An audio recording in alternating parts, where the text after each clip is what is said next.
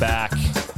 This is The Dish Pig, where we go on a journey of discovery in the food and booze world. I'm your host, Nick Sherry. Special thanks again to Aaron Drake for the intro music. He actually dropped an album this year. It's called Adult Themes for Beginners. Check it out. Very soothing tunes. And a big shout out to everyone in lockdown, wherever you may be. I know Australia's in the thick of it again. And if you can, wherever you are, get vaccinated. So this week, we sat down with the king of carbonation, Mike Capoferri, also owner and operator of Thunderbolt here in Los Angeles. It was just voted the second coolest bar in the world by Time Out magazine. You could probably argue that it's probably number one. So let's get into it. Mike Capoferri, thanks. First off, it's a sensational name. Like Thank you. It reminds me, when I hear it, it reminds me of maybe a professional golfer on the first tee. It's up next, like Mike Capoferri. Or maybe like a pro baseball player. It's got that kind of ring to it. I mean, both of those were things that I thought I was going to be at 10 years old, and neither of them panned out for me. But it's a name that it means head of iron. Head of iron. It's head of iron. Strong. Very stubborn family. Yeah. It's also a name that inspired a lot of nicknames growing up. As you Okay. can imagine. So top three? Some more appropriate than others. Really, most of them not for a family show. Okay. Some okay. of them pretty bad. I'm still determining if this is a family friendly show or not. I mean, I will drop the F-bomb at some point. Oh, well, heads up. We had Nick Reed on the last episode of The Dish Pig, and it started very well, but then when he got very relaxed and comfortable and really started getting into some old stories, I think the F-bomb kind of meter really started to peak. Were you drinking tequila while recording? Or? We actually weren't. Oh, okay. We were he doesn't need it. Very, very professional. Very professional. Now tell me, what was the last thing that you cooked for yourself? Oh, man. I love cooking, and it's a thing I've done 3 times in the last year and a half. But we moved into a new house, and we have a grill for the first time in a couple years. Nice. And so we had our first have a couple people over, grill out, I don't know, a week and a half ago. So the last time I cooked. Mm-hmm. And we did a proper, couple of big steaks and a bunch of veg, and made everything on a grill, and it was lovely. It's just felt like real life again. Just like a nice way to spend an afternoon. Yeah. Drink a ton of wine, eat a bunch of steak, go to sleep at 8. Yeah, one of those kind of nights. Start early, finish early. Yeah. It's spot on. The older I get, the more enticing that is. I concur with that. Now you're from Atlanta, Georgia. You're a Georgia boy. From Atlanta. Spent the first 25 years of my life there, and then I've been in LA for almost 11, coming up on 11 years. There's always I keep every time. I probably see this in the movies more, but when someone says, "Oh, I'm from Georgia," the first response is always "Oh, you're a Georgia peach." Where does that shit come from? I don't know. Look, somebody from Georgia is going to hear this and be pissed at me. The peaches are awesome there, but they're no better than California peaches. What they really grow a lot of there is peanuts. Really? Yeah, and Vidalia onions. Vidalia onions are the thing that are so good. A sweet yellow onion from down south that are amazing. But yeah, peaches are great there, but they're kind of great everywhere when it's the proper season. So next time I meet someone from Georgia, I'm like, "Oh, you're a Georgia peanut, or you're a Georgia onion." You're a Vidalia onion, and just don't say, "Are you from Hotlanta?" That's the one thing that people always say. Hotlanta, okay, yeah. Nobody says that there. Yeah. Hotlanta. It does get hot. It's hot there right now. What was it like growing up in Atlanta? I mean, I lived 25 minutes north of the city, and it was incredibly suburban and green and beautiful. And I grew up in a very middle class subdivision full of other kids my age, and we played in the woods all day and built tree houses and swam in a creek and did that kind of stuff. Sounds like a very kind of angelic, it was great. Traditional kind of upbringing. Looking back, I was very lucky. Yeah, it was easy. Growing up there was easy. Yeah. Schools were good. People were great. Safe place to live. Tons of nature. It was good. And this is where, dreams of maybe a pro ball player or golfer were kind of sitting with you, those early days. Everyone plays those things where I'm from. And so I started playing golf very young. I started playing all sports young because you're just outside all day, and was like real mediocre at all of them. So those dreams went away quickly. But I can totally relate to that. I'm like really okay at most sports I've tried. Yeah. Yeah. Just get by. Like enough to participate. Yeah, I was there when lacrosse first made its way to the South. Okay. I was like just entering high school. And so I was early enough adapter of that I was good at it because like people had just started playing. And then everyone caught up and I was mediocre again. Because, from Australia, lacrosse is not a thing. I mean, like field hockey's a thing. Lacrosse is when did lacrosse even become a fucking sport? Lacrosse is like Native American. Lacrosse has like been around forever and ever and ever. Got it. Native Okay. American game adapted into, kind of like bougie Ivy League Northeast U.S. thing that then expanded to the rest of the world. Yeah. Yeah, it's very fun. It's like hockey and soccer and football in one. And you can like fucking bump them out of the way and everything, yeah. right? Yeah, it's it's like a very full contact game. I had multiple concussions from lacrosse. Wow. Very clumsy. Yeah, it's a very fun sport. It's like very, very high speed. The real fun sport is indoor lacrosse because you play in like a hockey rink, not on ice. It's very fun because there's like the whole element of like the boards and like the ball. So the ball's bouncing off. Yeah. And people are bouncing off. Well, it's very fun. Nice. Yeah. I might YouTube some indoor lacrosse. Yeah. It's my bones hurt thinking about it. I'm too old for that now. Well, I mean, as I guess, when you started to get a bit older and you're still in Atlanta, like what did you see yourself actually doing professionally as you were finishing up high school and like, thinking about college or not, or like, what did that look like? Yeah. I in Atlanta, you can start working very young. I got my first job in hospitality on my 14th birthday, making 14th, making $6 an hour to make smoothies at a Planet Smoothie. Okay, yeah. And like the running joke is that's why I ended up bartending. It's like that was my first mixology. It was like, no, if you add blueberries to that one, it's like this custom thing. So smoked a ton of pot and made a bunch of smoothies. Like that was my intro to hospitality. But I was always very like, I think I was poisoned at a very young age with like, you gotta work for yourself. You gotta work for yourself. So my goal was always like to do something for myself. Yeah. But hospitality was always my means to an end. And then those things like one day kind of came together. So, Planet Smoothie at 14, that closed down right around my 15th birthday. And I started at my first restaurant and I had like this incredible chef who like took me under his wing and taught me everything. So hang on, you started at your first restaurant at 15? 15, yeah. So 14, I did a year at Planet Smoothie, and then they closed down. My first restaurant job was this incredible concept called Wild Times Cafe that was like, it was like a Walmart-sized footprint. It was like probably 60,000 square feet. And it was like one side was an adult arcade, Dave & Buster's style. The other side was like a kid's place where you would like just drop your kids and they'd play in like ball pits and tubes and one of those things. And then the middle was like a high-end game-heavy restaurant. It was the worst concept on earth. And it was like the Appalachian version of a rainforest cafe. It had like fake trees inside. It was fucking terrible. But the chef there was amazing and like taught me everything. That was like the first place I learned to be a prep cook. And by the end of it, I was working on the line, like doing saute. It was very fun. Oh, so you were actually, you were chefing, like you were... I was 15. Yeah. Yeah. And like, they needed help. So yeah. I was there cooking like while starting high school. Super fun. I was there like 3-4 days a week. What kind of dishes were you pumping out there? Like what was the most popular dish on that menu? Can you remember? Oh man, no. The thing I remember making the most, because I worked saute, and there was like three pasta dishes on the menu, and they were all like variations of shrimp scampi. They were all like real basic. Oh man, I can't remember. That was 21 years ago. Yeah. So that was like kind of my intro, and then you just kind of fall in love with that business. And then like the one restaurant to work at in town, Stony River Steakhouse. Wild Times didn't make it, clearly, even though the concept was, so brilliant. Mm-hmm. Wild Times didn't make it, and so I went and got a job at Stony River.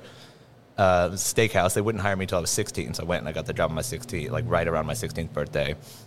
it was like everyone who went to my high school who like had to make their own money went and worked there because it was, steakhouse. You made all the money in like a very country clubby sort of neighborhood. Got it. Okay. And, I started like working in the back and then like quickly realized I could make a lot more money if I went up front of house and, started as a food runner and then a server and then started bartending there. That was my first bartending job at like 19, 20. You can bartend at 18. You can't drink until 21.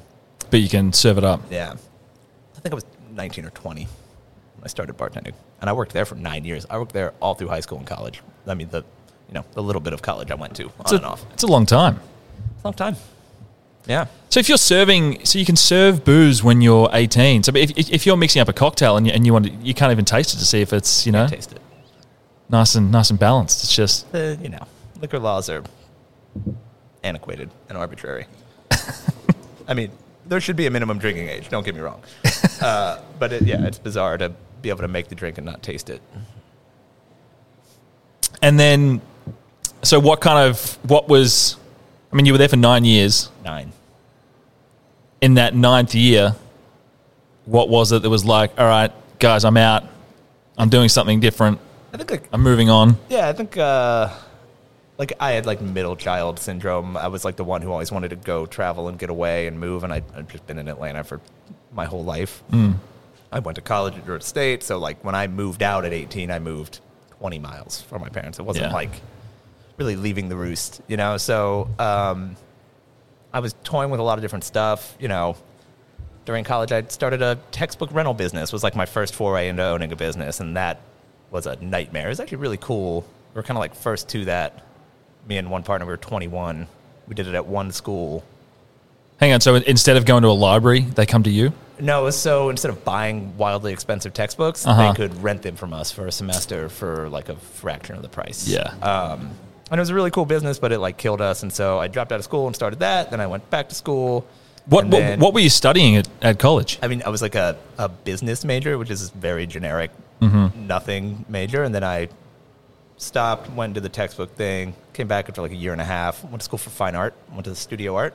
Yeah. And then quickly realized that I was like okay at it and like didn't really care to do it as a career. And at the time I'd like started copywriting in the automotive world. I was doing all these like articles for like online automotive magazines for Motor Trend Online and those types of things, and got a job offer in LA for like a startup automotive website that turned out to like not make it, but I was looking for anything. So I was like, I'm going to move to New York. And then this thing came up to go write about cars in LA, and it paid, nothing. So like on a whim, I had visited LA one time. I went and visited. 90 days later, I moved and just came out here. Fuck it. Let's try it. Making zero money. And I was like, well, obviously I need a bartending job to survive out here while I figure out if I want to be a automotive copywriter forever. And so like the craziest happenstance, and this is like a rabbit hole that's going to be incredibly boring to anyone listening to this, but like I moved to the South Bay, which is a beach community, on New Year's Eve. And I had this great resume and great like can-do attitude, and I like put on a tie and went out and started applying for jobs every day. And they were like, yeah, great resume, man. Like, come back in the summer when we hire people. And I was like, oh, seasonal. I didn't even think about that in the South Bay. Like, it hadn't even crossed my mind, and I had no idea how big LA was. Yeah. And that, like, the South Bay is basically another state. I'd be, like, driving to Birmingham, Alabama from Atlanta every day. And so I exhausted every avenue I had to get a job out here. And because you have to know somebody to get that first gig. And then I had one friend in Atlanta before I left, Mark Frazee, and he said, I know someone in LA, and if you can't find a job, I'll connect you, and maybe he can help. And so total last effort, emailed him. He connected me with a guy who happened to work at Soho House. I went in and interviewed the next day. They hired me on the spot just based on his reference, and that was kind of like how I started a bartending career in LA. Wow. Yeah. Thin thread. How long were you, how long did you wait until approaching that contact? It took me about a month. I was like every day applying for jobs for a month, and then talked to him, and it happened like immediately. Yeah, right. Yeah. So Soho House was where it kind of, would you say like, it was still like a part-time job just to get by, or was it when things got more serious on the bartending side of things for you? Yeah, so I'd applied as a bartender, and they were like, we need a server tomorrow. And I was like, I need money today. So great, I'm a server. Let's do it, And so I worked there for about a year before I moved behind the bar. When an opening finally came up, they moved me behind the bar. And I had like a great mentor there in Chris Ojeda, and really learned like what you can do with bartending. Like there was no like bartending careers in Atlanta. There was no like this industry is so like it's like this big wonderful dysfunctional family where you can really move up and have a career in the industry if you're a good bartender, and that had never occurred to me. I'd never witnessed that before. It was not a reality for me, so I never considered pursuing it like as a profession. Yeah. But at Soho House, I sort of got a window into that world where I was like, oh, this is a thing you can do, and you can be very successful, and it's a very fun lifestyle, and it's a party. You're partying for work, and so I got very excited about that, and I read all the books and entered some competitions and did the whole thing. So I kind of dove in, and then quickly realized I could make a lot more money doing that than writing copies where I was like comparing two minivans and writing 300 words for $30. Because I mean, it's interesting you say that, because like for your average punter that goes into a restaurant or a bar or whatever, they wouldn't necessarily consider bartending as a career per se. Like, I mean, for me growing up, if I was to look at a bartender, it's like, oh, they're just doing this now, but something else is going to come along later.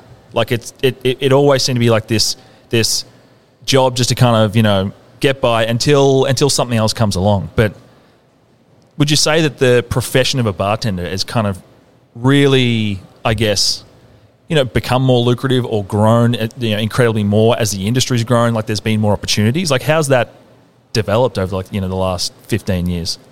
Yeah, I mean, I still think for a lot of people, it is sort of like the second job or the means to an end. And even so, your ability to turn like a bartending job into a profession or like a bartending career is still really limited to major markets where liquor brands want to focus their attention and money. Like that's really just how it is. So if you live in a tertiary market, it might not happen for you. It's harder to get your name out there. It's harder to meet the right people. You're not getting invited to all the brand trips. You're not going down to Mexico to visit distilleries on a company's dime. But if you live in a major market, New York, San Francisco, LA, Chicago, and they're expanding to, now there's like a lot of attention on B markets like Austin and Seattle and Portland. You have an ability to sort of like progress in that world and be in the spotlight and make a name for yourself, and sort of like build your own sort of brand within that world. And you can do that while working at someone else's bar, and you can make a career of it, and you can get consulting work, and you can get brand work, and there's sort of a whole world of possibilities that opens up to you once you're sort of connected to that world. Yeah. And it's also an industry full of like a lot of people who are kind of slackers and not punctual and drunk all the time. And so if you have like ambition and you're responsible and you can present yourself, like you can really go far. Yeah. And I don't think that was the case 20 years ago, 15 years ago. Because I think, it's very easy for someone to look at, say, a chef and be like, all right, that makes sense. Like they go out, in a lot of cases they'll train, they'll get their credentials, they'll start in the kitchen, they'll develop their own brand, like their own kind of, type of cuisine, whatever it might be, and then they go out and open their own place.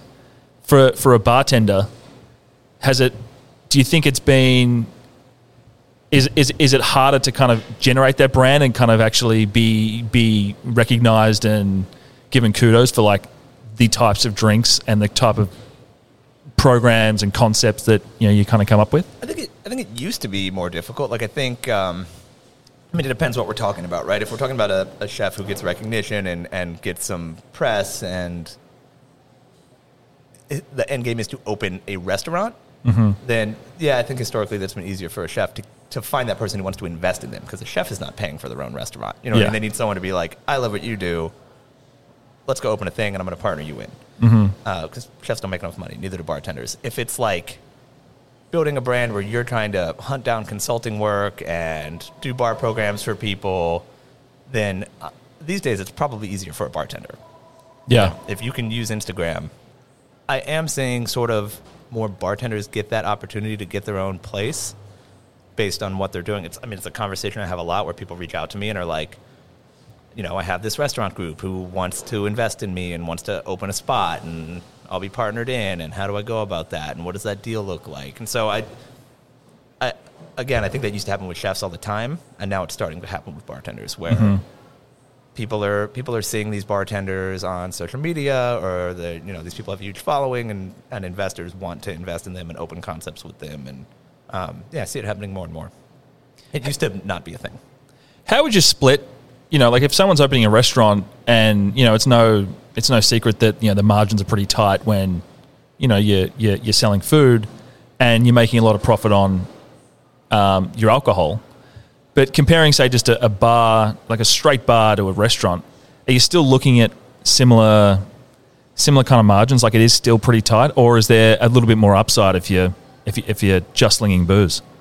I think there's a ton of upside. I think that adding a working kitchen that puts out a quality product to your operation is 10 times the work of running a bar. Like we were talking about it before this. Just staffing the thing is a nightmare. Even pre-COVID. So the investment of building out the place is massively more expensive if you're going to have a kitchen.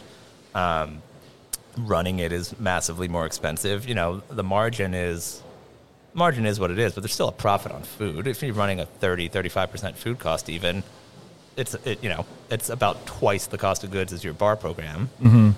But it's still there. It's still money, and the hope is that the food brings people in and they drink more because they're eating, and they stay longer because it's more of an experience. But the investment to open a restaurant compared to a bar is massively larger. Yeah.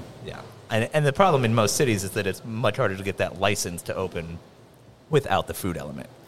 So in Los Angeles, they don't give away what's called a Type 48 license, a license to sell alcohol without food. There are no more of them. So the ones that exist, and you have to buy one on the open market, and I don't know what they are now, but pre-COVID, it was, you're going to spend upwards of $150,000 on that license.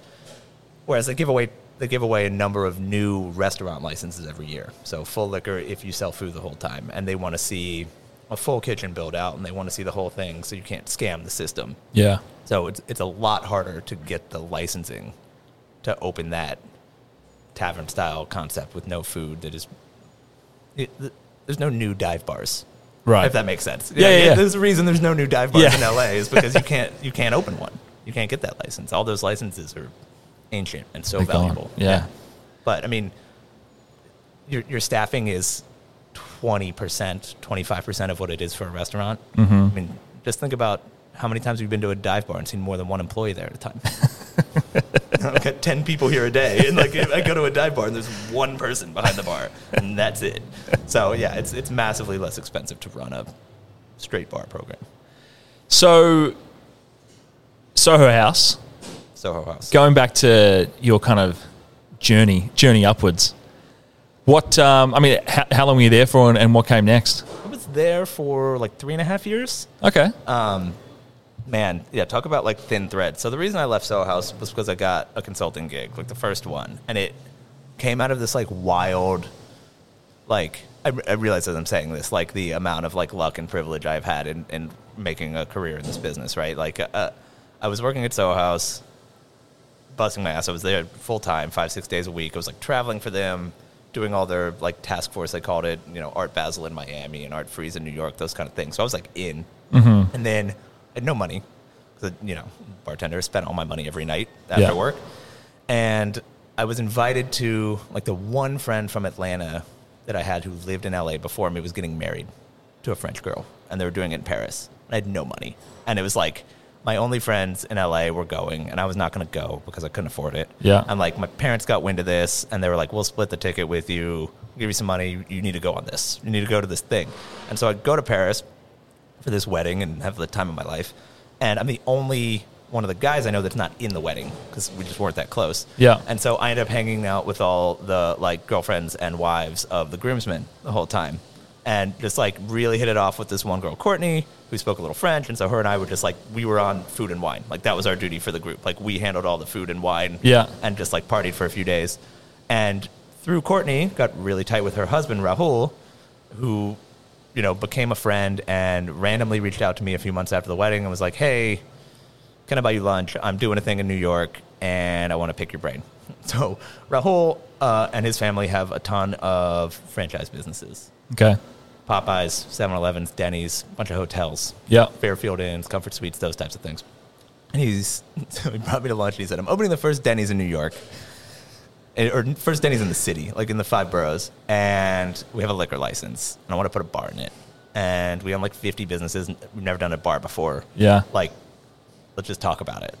And so, we talked through it, and I'm like, well, here's kind of what you need to think about. And like on my way home from lunch that day, he just called me. He's like, do you want to come and like do the bar there for me? And run it. Well, I consult on it, get it open. Right. Come out for 6 weeks is what he said. Yeah. And I was there for 6 months. Okay. So I thought about it. I said, yeah, it's like, you gotta take the shot. You gotta go do the thing, like I love New York, love to go spend some time there. I can come back and get a bartending job anywhere now. And, like now that you know people, you're going to get a job when you come back to LA. And so I went, it was supposed to be 6 weeks. We did 6 months in New York. Insane. We did this whole thing.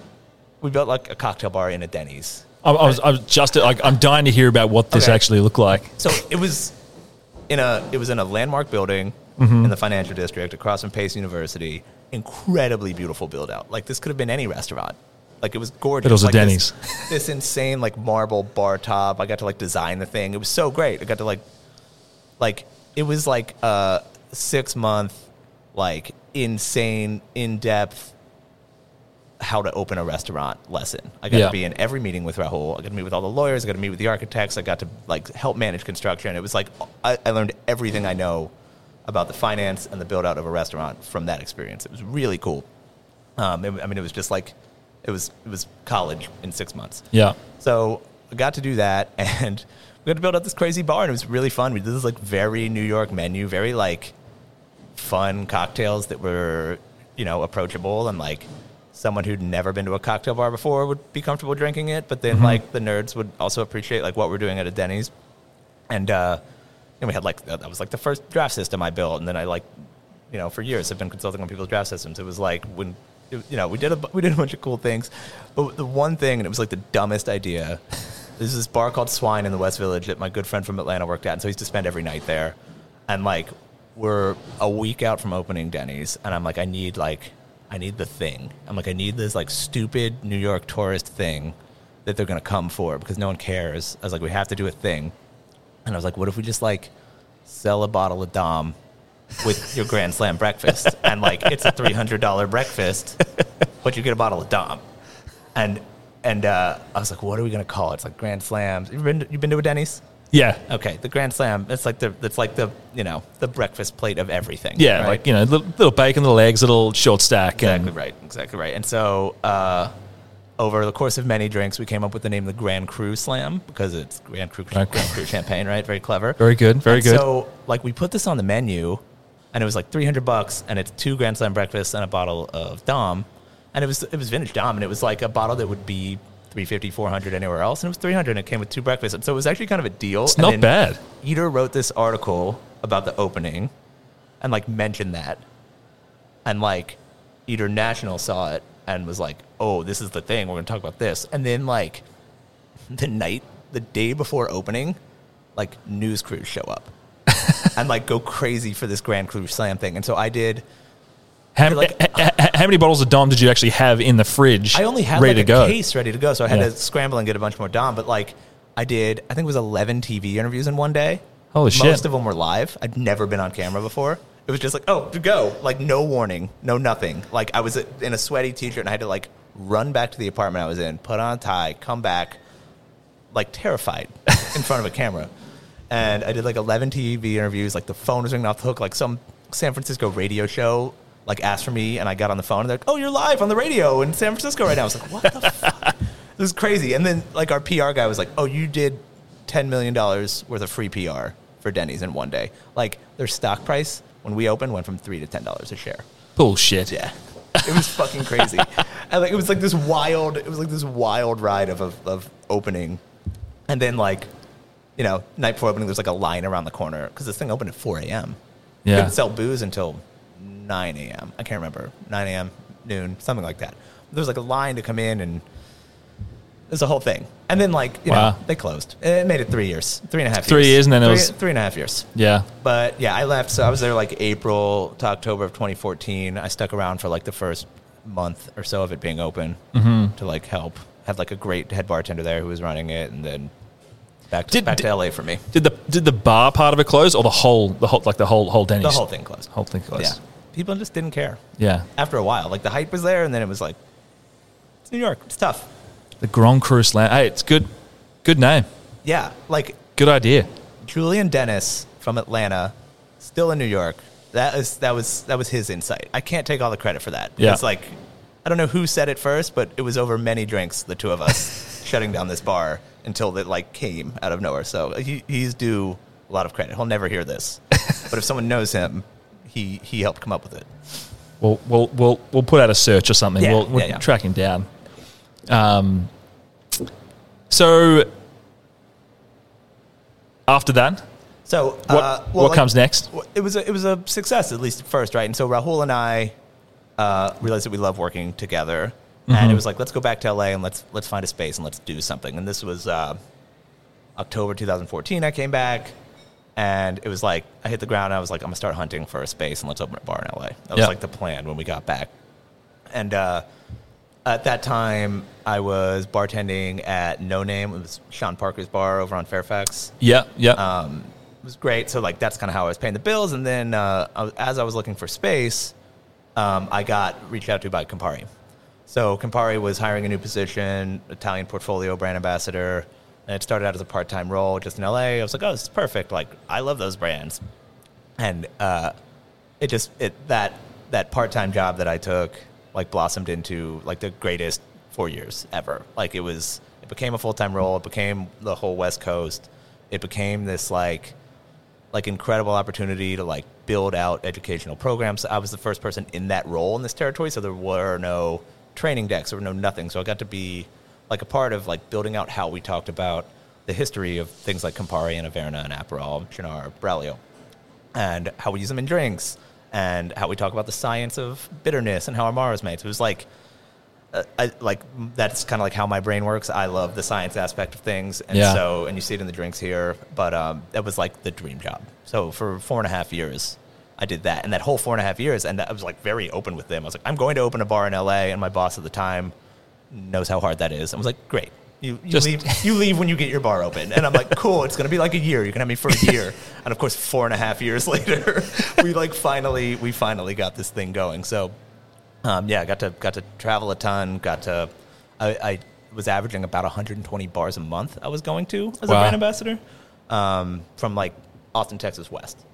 So it's a lot of bars and a lot of drinks. Well, and it was like an incredible opportunity for insight on like what everyone's doing. Like a few of us that were like on that same circuit of travel, like I think had the best idea in the country at the time of like what was going on in the bar world, because we were at the places, we were looking at the menus, we were meeting the people, we were tasting the drinks, so we were seeing like all the trends as they were happening. It was incredibly fun, obviously, 120 bars a month. Yeah. But it was like it was such a unique opportunity. Like if you want to open your place, to know like exactly what's possible and what's available, and you can pick your favorite bits from all these places you go to and incorporate those into your own concept. Is it? We'll definitely get back to Amaro because I want to pick your brains on that. But when we're talking about bar trends and you being out there and seeing everything that people are doing, is it a fine balance of not being too gimmicky, not trying to bring something to the table that's, people are going to get sick of in 2 years? Is it a fine balance to hit that sweet spot of actually being able to, survive and keep the place going for, years to come? Like what's that, what's the secret ingredient there? Well, I think what I learned is like you do want to be trend proof, right? Like they keep opening, but like how long are like speakeasies with mustachioed bartenders and leather aprons going to be a thing? Yeah. Like how long are like they're insufferable. Yeah, like it's like who wants that anymore? Like I'm just like, what? Like, how is that an idea of a fun night for anyone? So I think what I brought back from it was like, I think you kind of want to be timeless. I think you kind of want to be like trend proof. You know, I think. Well, I mean, LA loves a trend, so maybe I'm wrong, and you know, maybe we die because we're not hip enough. But like, we want to be like a neighborhood spot where people want to go every day, not like where you want to go for your bachelorette party. Yeah.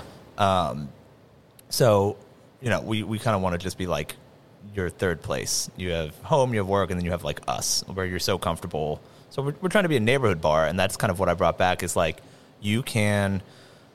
there doesn't have to be anything pretentious about a great cocktail. Like I think we serve a great drink here. We put as much work or more than anyone else into their cocktails. Like, you know, 12 to 14 hours of prep for a drink that takes me 1 second to serve you, crack a can, pour from a bottle, whatever. It's all behind the scenes, and you don't need to see it, but we care a lot. Yeah. And you don't have to have an Edison bulb, you know, to do that. You don't have to, like, be hacking a whole block of ice behind the bar and take 15 minutes to serve that drink. You can just be, like, a comfortable, casual neighborhood place with, like, real, genuine, happy to see you hospitality. So that's, I don't know, that's sort of what I took back. And there's a lot of places doing that well. We wanted... I mean, it's super important. Like, it's, you know... Yeah, I mean, we wanted to be that place, and we wanted to, like, also make ourselves available for, like, all occasions. Like, you can have dinner here, you can have drinks here, you can do either of those things at any seat in the place. It's not like we reserve the dining room for 3-course meals only. Like, you can kind of sit anywhere and do your thing and be on your own schedule. And that's kind of what we wanted. Yeah. Yeah. So, jumping back to Amaro, was this, I mean, when you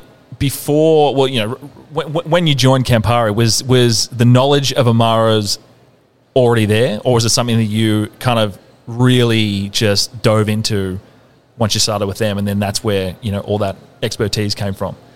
I mean, I think I probably thought I knew a lot about Amaro when I took the job, but, like, I had no idea. So, you know, I was familiar with the products. I had used them in cocktails. I knew what they tasted like. But, like, that job was an opportunity, like, because the training systems didn't exist, I had the opportunity to, like, dive so deep and dig up information. And I was given access to a ton of information, which was really cool. Like, I got to go tour the main facility where everything is made and bottled. Like, no one gets to go on that tour. It was very cool, you know? So yeah. I was given, like, a ton of leeway. I was given as much information as I could be given. And so it was really learning that on the job. And so, you know, like, we built out, like, a bunch of fun interactive demos where people could learn how to, like, how Amaro is made, and we could, like, make an instant Amaro, and, like, we did all these very fun, like, hands-on activities that allowed me to sort of travel around and build out these things, and, you know, get 50 bartenders in a city together and, like, have this very fun event and drink a bunch of Amaro and make it, and it was very cool. So I did not go in to it with a fraction of the knowledge I came out of it with. Yeah. And for our lovely listeners out there, talk us through the basics of an Amaro, like how it's made, what it's used for. Yeah, I mean, it's like the most vague. It's like the most vague category because there's no real, like, defined rules. But, like, Amaro means bitter, and so it is either a fermented or distilled base product. So either like a wine base or a spirit base, and you then macerate botanicals into that. And ideally, the ending profile is a bitter profile. So some of those botanicals are roots or barks or seeds or fruit peels or spices that lend a bitter flavor. Yeah. So, you know, a lot of things can be in Amaro. There's no one saying you can't. I've tasted many products that have the word Amaro on the label that are not bitter at all, and maybe are just more like a liqueur that isn't bitter, and this still can be great, but there's no sort of, like, regulatory body for Amaro. So there's an incredible amount of variation within the category, flavor-wise. There's also a ton of history. I mean, when we start talking about, like, Campari, which there's a whole argument about whether that's Amaro or not. Okay. It is bitter. That's for sure.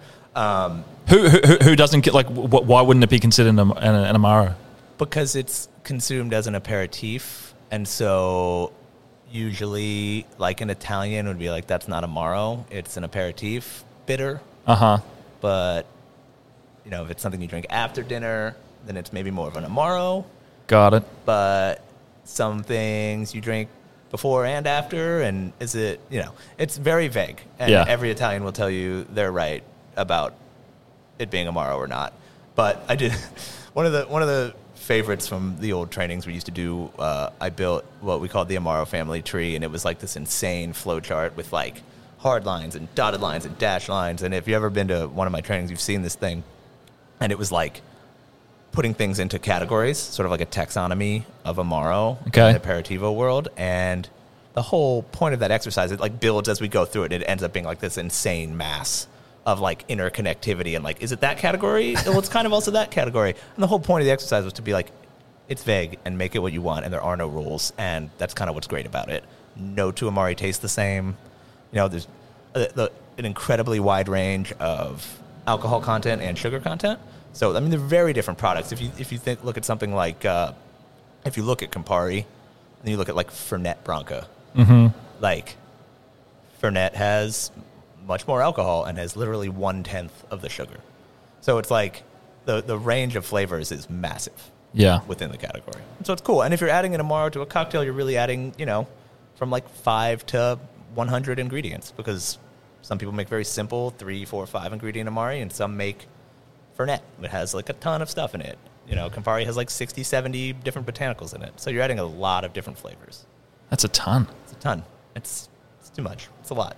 Is there any truth to having an Amaro? So I love having an Averna on ice with a slice of orange after a big meal. Yeah.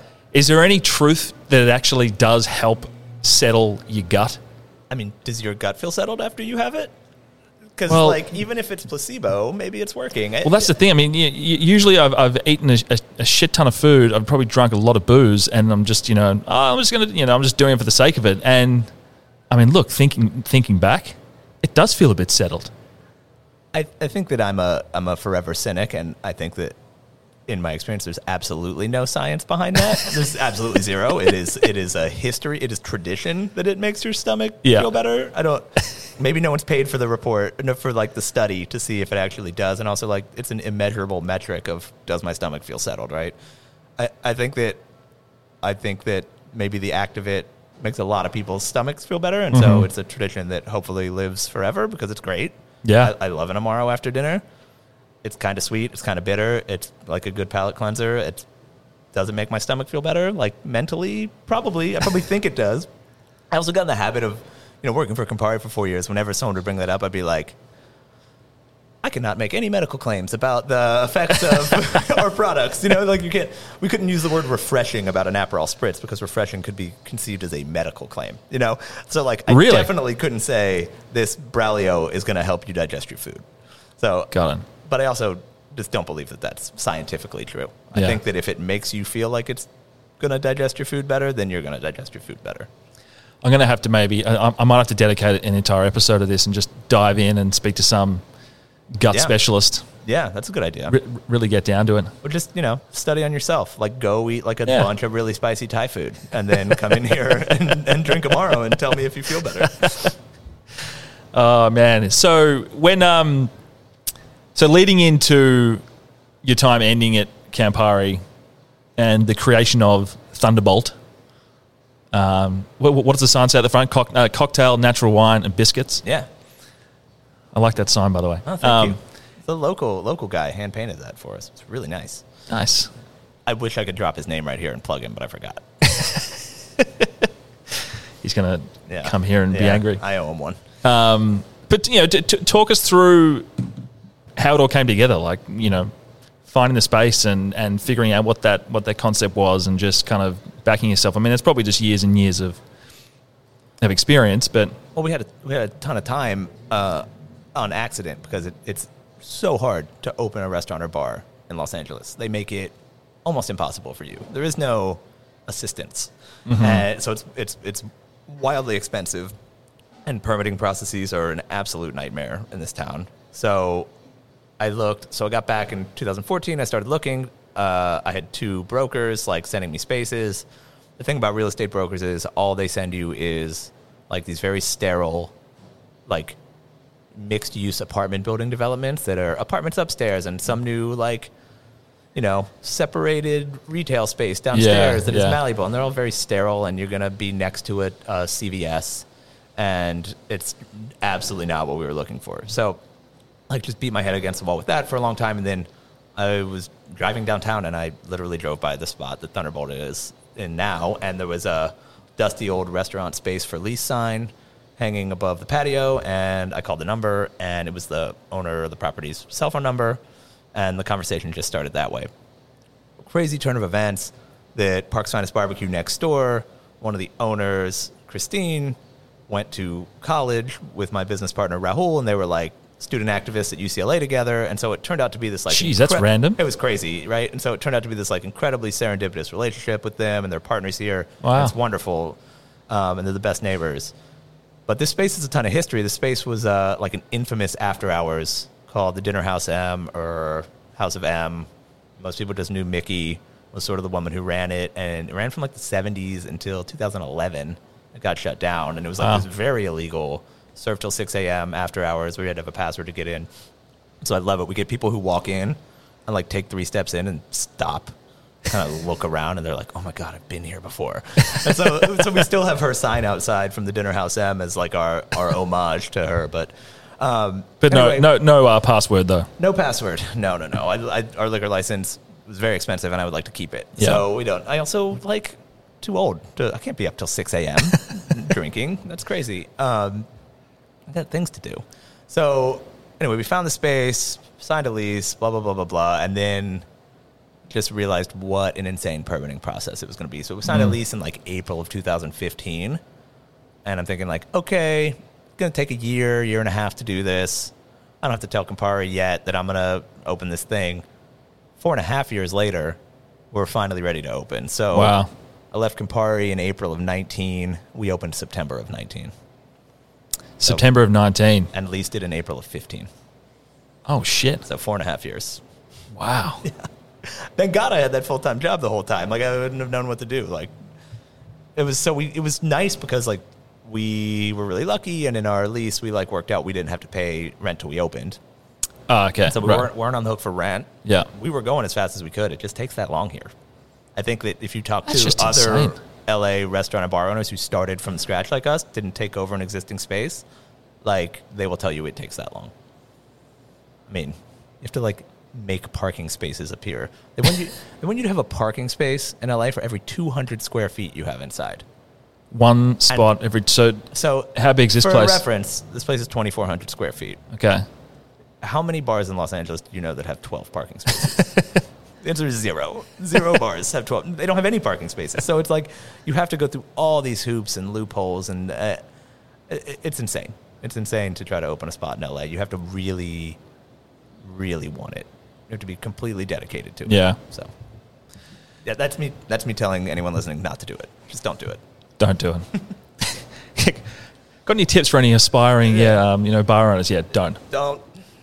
Now, I want to read you something that you actually sent me, which I found really fucking cool, because when we're talking about Thunderbolt here in Los Angeles, California,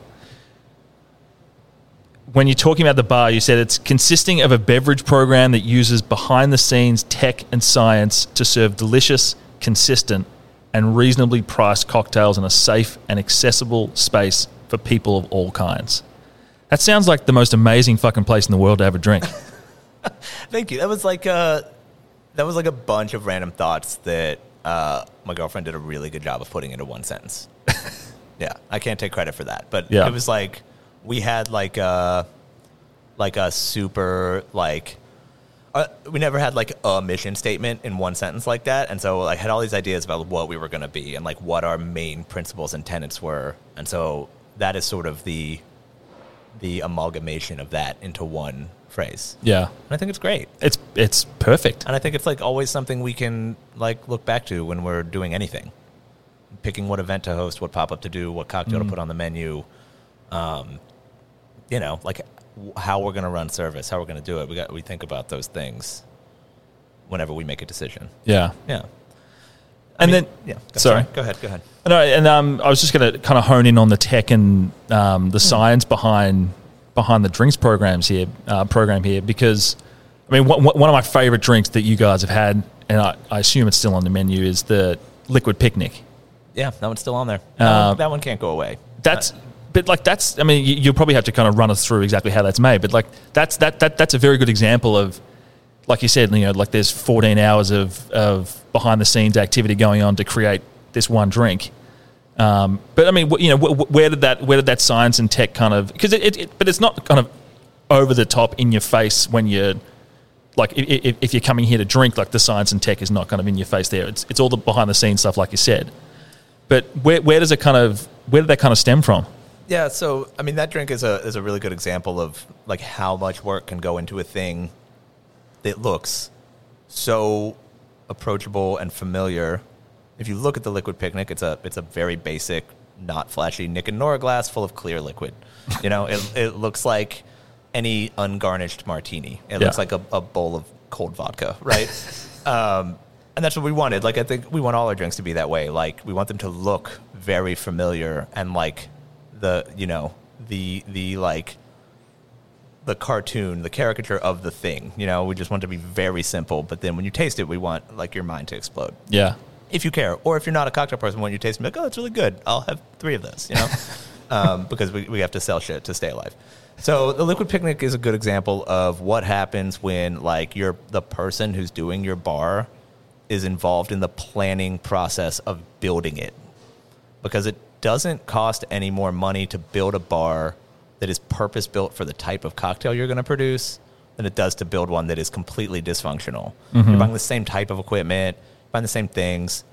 It's about how you lay them out and like the specific items you buy. And so that's, I think, what makes our bar really unique is like I got to design it knowing what the menu was going to look like. Right. I knew what sort of techniques we wanted to focus on. Like the menu's built on a rubric where every drink is centered around like a technique or a method or a flavor that is kind of unique to us. Mm-hmm. And so we built the bar to execute those drinks. Just to like give an example, like every well has like a crazy carbonated water system with like this highball tap that has cold, still filtered water as well, and you have like a carbonation rig built into every well. We have custom refrigeration on the back bar at 20 degrees Fahrenheit, which is sort of halfway between a freezer and a refrigerator, and that's really the key to us being able to serve things at an appropriate cocktail temperature without having to shake or stir it to order. So the liquid picnic uses a few of those things. So liquid picnic we want to read as just like a delicious gin martini.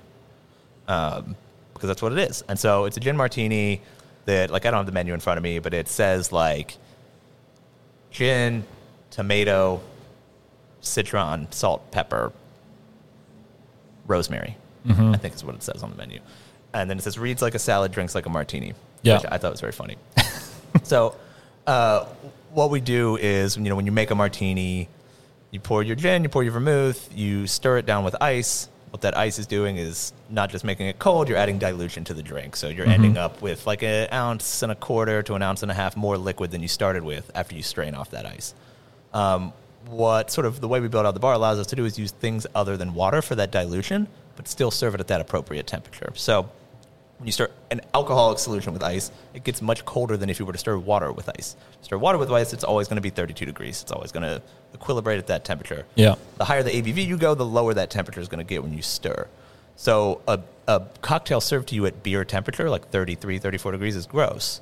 You want a cocktail served at a much colder temperature if you shake it or stir it appropriately. So what we do is we make a clarified tomato water in the centrifuge that is like clear liquid, but has this like great sort of umami note to it and texture and salinity. And we use that in place of water for dilution in the cocktail. So it's a measured amount of clarified tomato water that goes in, and then we put the whole thing at 20 degrees. So it is even colder. We ran a bunch of tests, and it was like someone stirring that cocktail with water instead of tomato water could get it down to about 21.5, 22 degrees. We serve it at 20. All right. So it's like viscous cold, like freezer martini style. Yeah. And just kind of like pops with these like umami, rosemary sort of notes. It's very fun. It's delicious. It's delicious, but it's a shitload of work. And like when someone orders it, we pull a bottle out of a freezer cooler, 20 degrees, and we pour it into a frozen Nick and Nora glass. And we spray like lemon oil that's been dispersed into alcohol so that we're not wasting lemon peels over the top of it. Yeah. And we just hand them this glass that with we don't garnish any of our drinks. And like, we just hand them this glass, and it looks very simple, and it took us literally 4 seconds to serve. Yeah. And so if you're not curious and you're not asking, it probably seems like it was an afterthought. Like, oh, they just like pre-batch that cocktail. It's probably shit. But like, if you care, there's like a whole story behind it, and there's like a whole reason. There was like a ton of planning, and we literally built the bar around serving that drink that way. And so most of our cocktails are that way. Well, because I think that, when I first tasted that drink was when, COVID had hit and you had started doing the takeaway cocktails, and, reading it, reads like a salad, tastes like a martini. I'm like, yes, I'm in. Yeah. But yeah, you're right. Like if you weren't paying attention to the, I don't know, like the ingredients and everything behind it. And I think after that, I remember seeing on your Instagram, there was like a whole kind of reel of videos, going through the process of actually making it. We do. We try to do those. Those are hard to make, but like, I think it gives people sort of insight into what it looks like. Yeah. Because when you come here, like, the centrifuges are put away, and no one's got like carbonation bottles all over the bar, and you don't see it on purpose. We don't want you to see it. Mm-hmm. Like, if you care, or if you show up right at 4 when we open, and like we're behind that day, you're going to see it. You know what I mean? Sometimes it doesn't get put away till 5. Yeah. I'm fine with it. Like, if the can steamer's on the bar and you see us canning up a bunch of Troppy Pops when you come in, like, that's kind of cool. Whatever. We just don't want to be in your face about it. Like, the whole thing was like avoiding smoke and mirrors. Like, like, the pomp and circumstance is unnecessary for the finished product. And so, like, everything is in an effort to make something taste better or be more consistent or, like, not cost $20. I don't want to sell $20 cocktails here. Yeah. So, because we don't want to alienate where we live. We're not in Beverly Hills. And like, I don't want to pay $20 for a cocktail. I think that's crazy. Yeah, no one does. And I don't want to wait 20 minutes for it. Yeah. So anyway, it was all sort of like built around those concepts and those principles.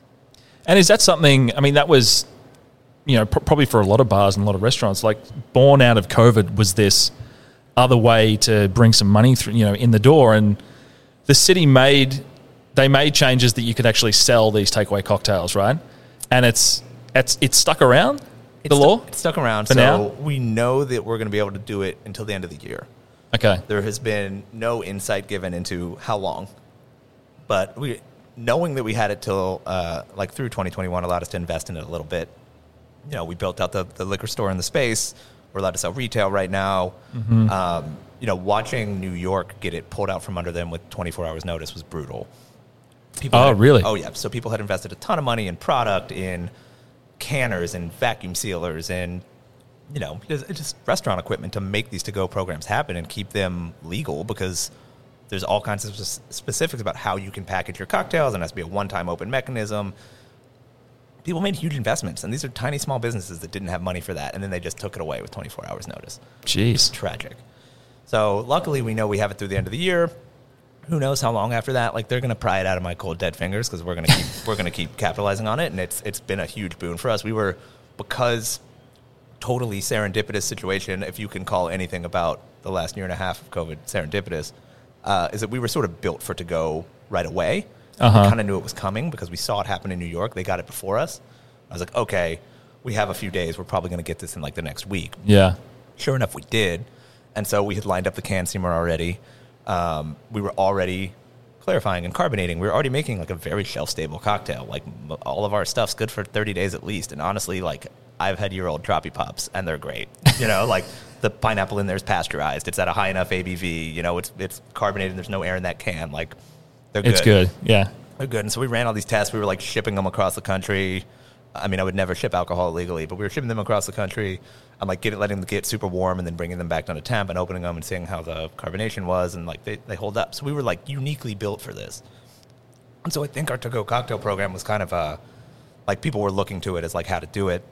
And we really did our best to like spread that information. Like, we did not want that to be proprietary. I think that everyone here was on board, like, let's tell the world how to do this because it's working for us. Mm-hmm. So we were like those videos on Instagram are very much being like, you can do this too.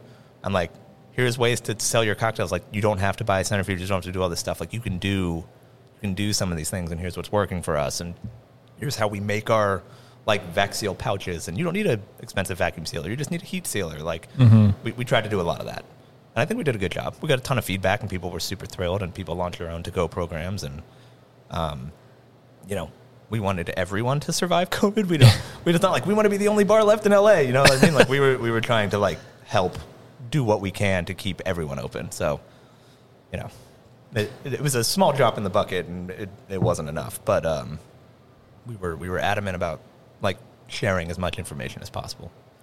Yeah, well, I mean, I'm hoping it's one thing that actually does stick around out of this. You know, like it could be one of the, if you want to find some kind of positive out of it. No one's died from to-go cocktails. Like, like I have a bar across the street from like 2 liquor stores that like there are just dudes sitting outside drinking, you know, whatever out of a paper bag all day. Like that's been going on for years. It's not going to stop. It seems crazy that someone can't come buy a cocktail from us instead. Exactly. They're already doing it at the liquor stores. It's, you know, it's also, I mean, it's not hurting anything. Mm-hmm. And it's also a huge boon in sales for us. Like all the bartenders here are trained that when someone is closing out their tab the other night, we're like, how many cocktails do you want to take home with you? You know, do you want some of these at home? Like we're closing at midnight, but you can go home and drink 4 more of these. I can sell them to you right now. You know, it's like, it's just like this upsell thing, you know? So I hope it stays forever. Yeah. It's been huge for us. It's just, I mean, it's such a nice touch because look, even if you want to pop down to the park with some friends and just kind of hang out and, you know, instead of taking a few bottles down with you, I mean, I'm not even sure what the actual laws are for having open liquor bottles in the park. Oh, yeah, but don't take our cocktails to the park. I'm like, you can't hear me winking, but you cannot take these cocktails and drink them in the park. Especially if you don't peel our label off first that says you got it here. Yeah. So, you know, don't do that. It's very convenient. I'll say that. It's very convenient. It's incredibly convenient, yeah.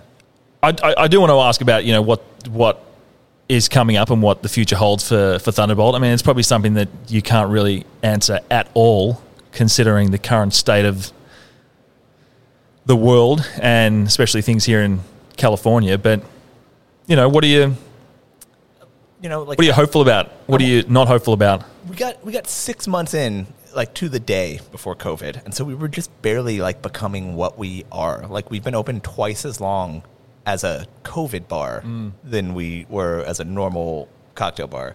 And so I really want to like find out who we are. You know, I don't think we've even found that yet because we haven't had 1 second to like just have a normal service. Yeah. There are no normal services here. Something is programmed every day. There's a to-go cocktail thing happening. There's an event happening. There's a fundraiser. There's always a fundraiser here. No, you follow us on social media. We're always raising money for something. You know what I mean? So we just haven't even like gotten into what service looks like. So I want to settle that down. Reopening allowed us to like sort of reward a lot of the staff, which is great. So like everyone got a promotion that's been here since the beginning. You know, one of our bartenders is the GM now. One of our bartenders became like operations manager. Yeah. You know, like everyone's getting promoted. And so I'm excited about being able to like not be the guy anymore. Mm-hmm. Like I want to be one of the crew, but like, I'm excited about like everyone sort of settling into their roles and this place running with like some management, and just like getting into normal service, which will free me up to like do what this place was sort of built to do, and we can like take this show on the road. So now that like we can pull catering permits again, I want to see Thunderbolt stuff popping up all over the city, and I can kind of manage that. Yeah. You know, personally, what's next is like I'm really looking forward to doing some work in like the menu inclusivity space. Like the biggest, like one of the shittiest things that happened to me this year was I got diagnosed celiac halfway through COVID, and I lost like 20 pounds and got super sick. And you know, my life was like traveling and eating. Yeah, which is a very privileged thing to say, but like that's been ripped away.